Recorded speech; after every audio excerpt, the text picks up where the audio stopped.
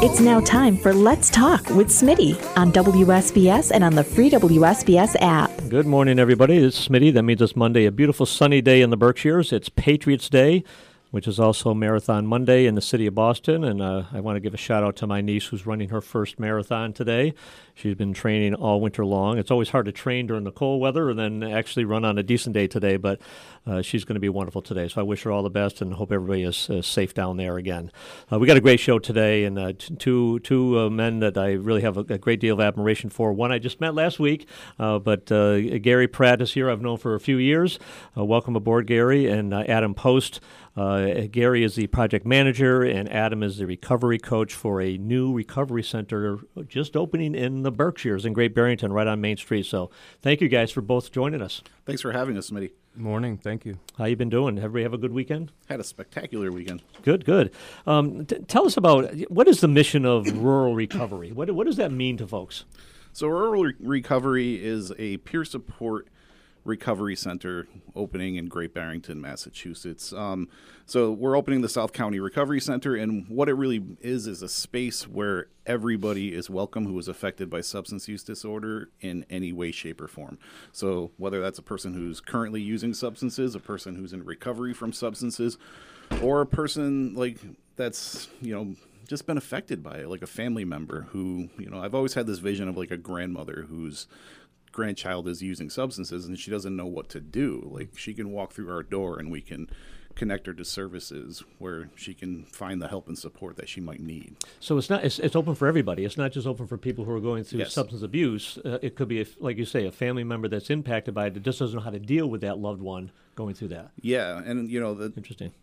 It's unfortunate. Like we live in a time in Berkshire County, in South Berkshire County, where everybody knows somebody. Like, that's the thing. Like, everybody's affected by this. There's a big population of people who use substances, and it's, we've been stuck for a long time in that stereotypical junkie drunk mentality. Like, there's that stereotype where people think of, somebody in the gutter or somebody like sneaking off into the garage and drinking. But like, there's everyday people that are using substances, and people that need help too. And we're still in a pandemic, and one of the things that Adam and I are concerned about is like people that were using substances pre-pandemic at a like quote unquote normal level, that their substance use has kind of ramped up over the past 2 years. And not to say that they have a problem now, but they might think that they have a problem. And like actually like coming to terms with that, that's a scary proposition sometimes. Let me ask you. I want to jump into Adam in a second. So bear with me, Adam. I want to ask you. Like, I've represented this Southern Berkshire for quite some time now, and you still run into people that say, "Well, that's a Pittsfield problem," and whatever. It's not a Pittsfield problem. It's a societal problem. It's not just a young person's problem. It's a societal issue. But how do we convince people that we needed a facility like this in Southern Berkshire County because we live in an area that doesn't have great public transit to begin with. We're a very rural area, which naturally rural recovery is a good title for it. But how do you convince people who may be skeptical that it is going on in the Southern Berkshire County and we do need an organization like this having a storefront, so to speak?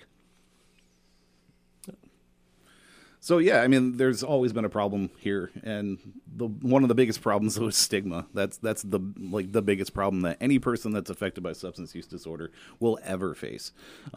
Stigma, very simply, is just a mark of shame, and people carry that.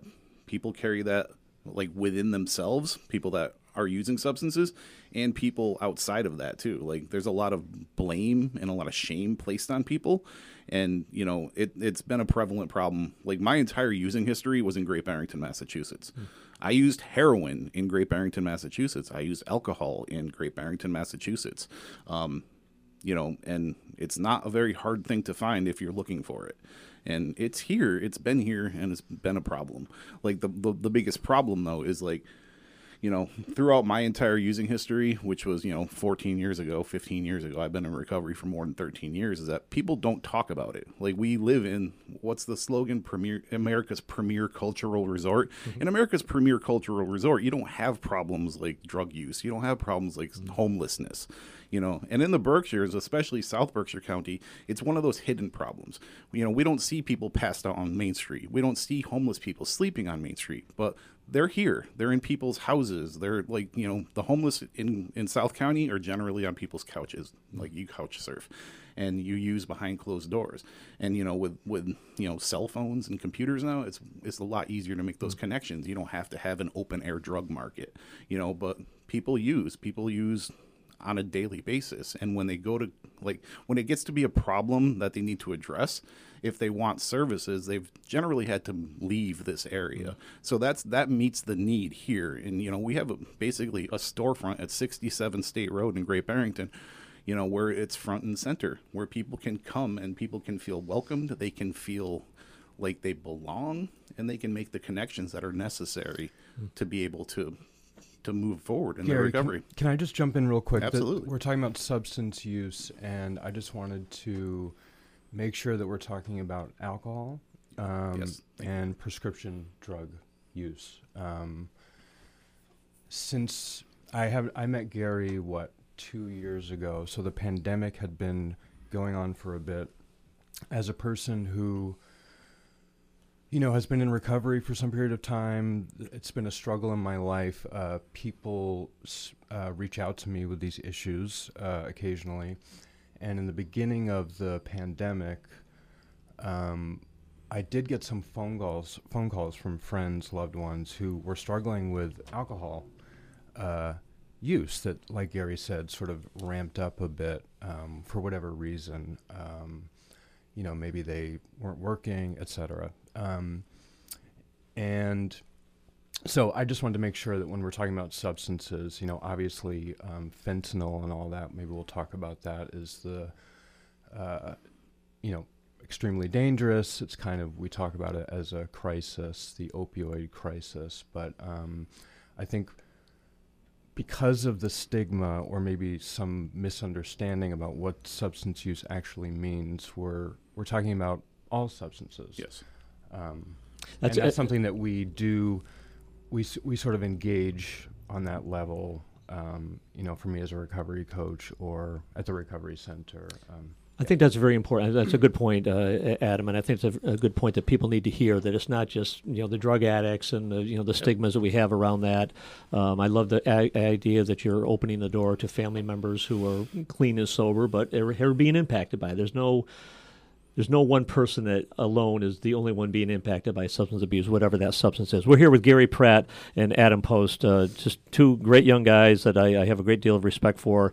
They're opening a rural recovery center here at 67 State Street, and it's right on the main street. And I think that's good. I think it's not a building in the back of the lot or someplace else. It's right there front and center, and I hope people will pay attention to it.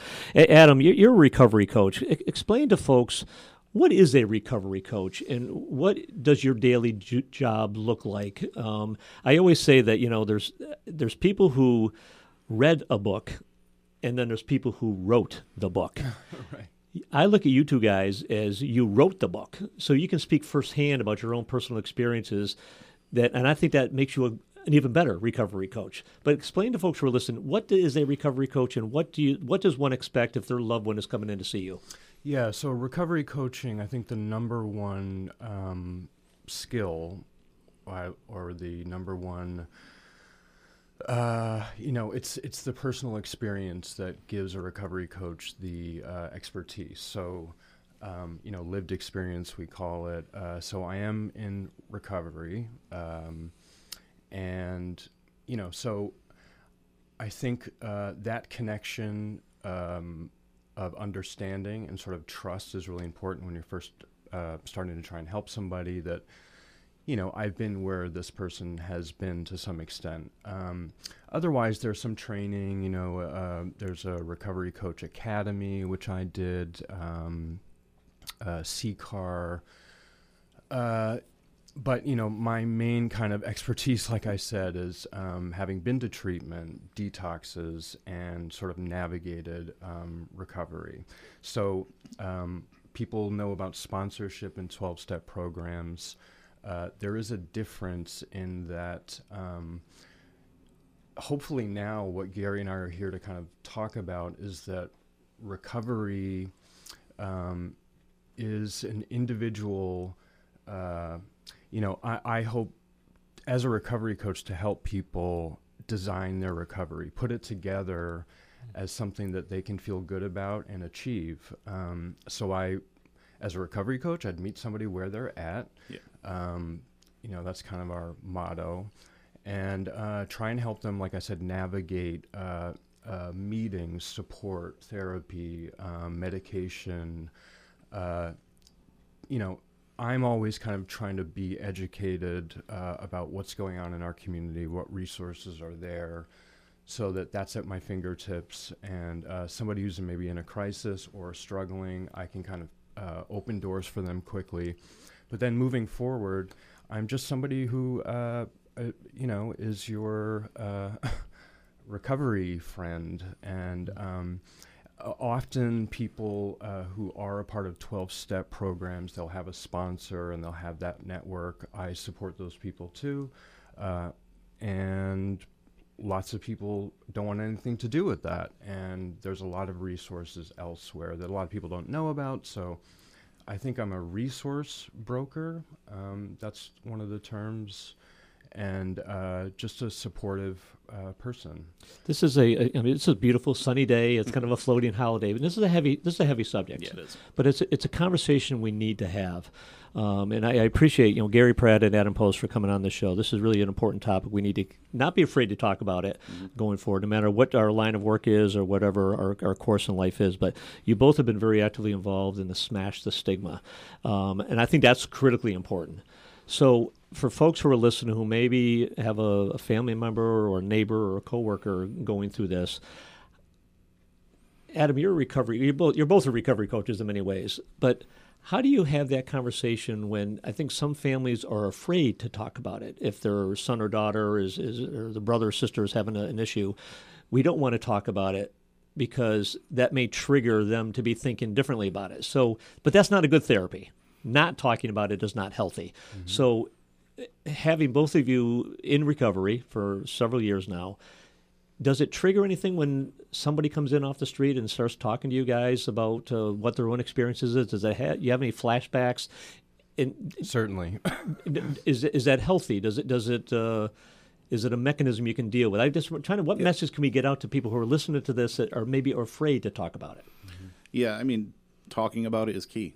Like always, any kind of therapy is usually talking. Even for the addict, yeah. It's good for them to talk about it. So, that's the thing is, we all have environmental cues that trigger certain behaviors, certain thoughts, and, I'll speak as a person in long-term recovery myself. I had a misunderstanding for my own personal recovery in the beginning. If I heard a particular song, if I watch a particular movie, that I was going to not be able to handle it and make, poor choices. But what I've been able to do is, through things like cognitive behavioral therapy and evidence-based practice, be able to have thought reviews in my head and not be addiction in and of itself is almost like an impulse control issue. The substances take over your brain and make you make poor choices. As you get into recovery, you learn that you have the ability to have a second thought, and you don't have to act on the impulse. So, even if you're exposed to that environmental cue, you don't always have to act on it, And like I said, I'm a person in long-term recovery myself, and, one of the things I struggle with today is my weight and eating, right? Food can act very similarly to a substance, I know that fully well. When I see a pint of ice cream, I should eat that. I should eat it, right? But there's consequences to that, so that's kind of what happens in recovery. People start to be able to have that second thought, and they start to be able to understand that they don't have to act on that initial thought, so having that conversation and teaching these tools is what's super important. And fostering that connection between people. That's where Adam comes in really well, and to really embrace multiple pathways to recovery. We've been, for 100 years now, been talking about, the only treatment for addiction or substance use is abstinence. And while that may work for a lot of people, it doesn't work for everybody. And that's okay. It's truly okay to meet people where they're at. You know, we talk about harm reduction today. Harm reduction is essential. It really is. And we experience harm reduction every day in certain areas, not just substance use, right? We keep fire extinguishers everywhere. Not everybody's going to have a fire, right? We build fire departments. Not everybody's going to have a fire, right? We wear seatbelts. You're old enough. You probably remember when seatbelts were made mandatory. I'm not that old. But people, No, you're right. people went off. Oh, we went on family vacations in the station wagon. We went the way back. Yeah, I mean, that was but people went off. You can't make me wear a seatbelt. Like, you know, this is a very simple thing that almost everybody does today. And it saves lives. And it saves lives. It Yeah. absolutely saves lives. And so does harm reduction. Safe injection sites, they save people's lives. Like safe syringe access saves people's lives. And that's coming to Great Barrington, too. I want to give a shout out to Berkshire Harm Reduction. They're going to be opening an office in Great Barrington. Dr. Jenny Michaels from the Breen Center, she's a dear friend, and she told me, you know, historically, when we talk about smash the stigma, is you know, women who got breast cancer back in the 40s and the 50s and even into the 60s were vilified in society. Oh my God, they were poisoned. They were, you know, it was going to be contagious, whatever. And a lot of females sadly died because they had nowhere to go. Yeah. And I think smashing that stigma back then. Now, if you have breast cancer, okay, here's what we're gonna do. We got it going here. But smashing the stigma, what can we do, folks who are listening right now? Whether you know of anybody or not, and I agree with you, Gary and Adam, you don't have to look very far to know somebody going through some substance disorder. It could be alcohol, it could be smoking, it could be an eating disorder. It could be, there's a lot of substances out there that are distracting to people's minds. But folks who are listening, how can they help? Yeah. What is the ultimate goal for you guys in Southern Berkshire County? Yeah, I think the key to smashing stigma is to rehumanize people. Like, we are talking about people here. We're talking about people with substance use disorder. We are talking about people who are affected in any way, shape, or form by substances or, you know, in that orbit. Like, people matter. People matter. And when you start throwing around terms like junkie or drunk or, you know, crackhead, whatever pejorative you want to throw at people, that dehumanizes people. And when you dehumanize people, you don't have to do anything to really help. So, like, you know, looking at the person holistically is super important, you know. And you bring up Smash the Stigma. One of the things that people can do is, you know, on September 17th, we're going to be bringing back Smash the Stigma. Like, hopefully the pandemic will, you know, keep on the trajectory it's at. But, you know, prior to the pandemic in 2019, we had the Smash the Stigma event in Great Barrington where we had hundreds of people show up. We had food trucks and family activities, and you know, we put over 300 purple flags on the town hall lawn to signify each opioid overdose death in Berkshire County since 2010. And unfortunately, if we do the flag thing, we're going to have to put more flags on the town hall lawn this time around. It's always hard to get real numbers from the state and the federal government, but what has happened in the last 2 years during this pandemic? I like to think we're into an endemic. It's still there. It's not going to go away, but it's not maybe not the pandemic's aspect. But what has happened the last 2 years? If you could paint a picture of what the Southern Berkshires look like in this situation, how has it changed since this pandemic started? Yeah, I mean, what's happened is people were even more isolated than they were prior. You know, we live in a rural area, and, you know, Great Barrington's been traditionally the hub of South County. People would have to travel to their 12-step meetings. 12-step meetings shut down during the pandemic. Yep. You know, they went to Zoom, and, you know, I'm very grateful for platforms like Zoom to be able to do that, but still, like, that isolation is real. To remove that human connection from people it's detrimental, like supremely detrimental, to be able to just give somebody a handshake or a hug, to be able to connect like that, you know. And so that's changed. It's absolutely changed. And like face-to-face meetings are starting back up, but some of them are not going to start back up, right? You know, so like that isolation, it can very quickly morph to depression. It can very quickly morph to other mental health issues. And like the thing is, when people already have an underlying substance use disorder and they experience those things, it can exacerbate it even further. We're here with Gary Pratt and Adam Post from the Recovery Center of the Berkshires. I'm proud to say that there's a storefront on the main road in Great Barrington. So I thank you very much for doing that. Adam, you know, other than your own personal story, I mean, what motivates you to continue to do this, and do you see hope? Sure. If you don't mind, I know we're almost out of time, but I wanted to go back to the question about what people can do in terms of stigma. And just real quick, I think what I've experienced is that, we talk about, like, most of us, we don't have to look too far, like you said, to find somebody struggling. I think most people have actually used some substance, right? And I think it's human nature when you see somebody, like we talked about the food issue. If I'm not struggling with a substance, but I engage with that substance, somehow there's a block to understand why this person can't stop or their relationship. But these are things that are developed over our entire lives. I think that in terms of helping with stigma in a personal way, I think just trying to find some empathy for one thing, and you can educate yourself just by paying attention. I think it's not that complicated, but I think it is a tough thing to really empathize and understand somebody struggling with a substance that I don't struggle with, right? Most people have drank or smoked pot or done whatever, and we think of people who do have that struggle as wildly different than we are. We all have our struggles. And you had asked... do you see hope? Yeah, I do.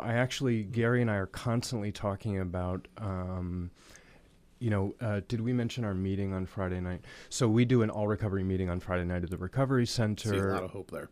Yeah, it's been really incredible. It's kind of a non-denominational, open meeting, and we sort of embrace all pathways like we've been talking about. And there is a mixture, actually, of people in recovery and people supporting a loved one or a friend in recovery or trying to get into recovery. And I think what I keep feeling from this meeting is open-mindedness. I think that's kind of the what we're learning from each other by embracing each other's multiple different pathways. It's just a matter of being open-minded and just trying to support a friend or a brother or sister, that kind of thing. And that's where I get hope. I mean, it's very depressing, the overdoses these days, and I don't know if we're doing any numbers about that or what, but it's super depressing. But I'm speaking with people every day who are on the path. So yeah, I'm very hopeful. I love when you both say that, meet whoever they are where they're at. Yeah. And I think that's so important that we should do that in society every day, just naturally. Folks who are listening, if they want to learn more, and there again, trying to get them to come out and ask those questions, but if they want to do a little more research on the Rural Recovery Center, how would they do that? Is there a website, a phone number? There's a website. It's rural-recovery.org. You can find our contact information on there, Adam's number, my number. We also have 2 full-time recovery coaches in Great Barrington. I just want to let the public know that. I want to thank the town of Great Barrington for funding that through the community impact funding. They were gracious enough to give us $35,000, and we were able to hire another full-time recovery coach. So, do you have a 24-hour hotline, or we have a phone line that's set up to forward to our cell phones, and while we're not on call, we basically act like we are. Yeah. So if somebody calls us, absolutely leave a message, and we will call back as soon as we possibly Happy to speak to anybody for any length of time about anything. And what's that number? You can just call Adam's number for right now. It's 413-854-5820.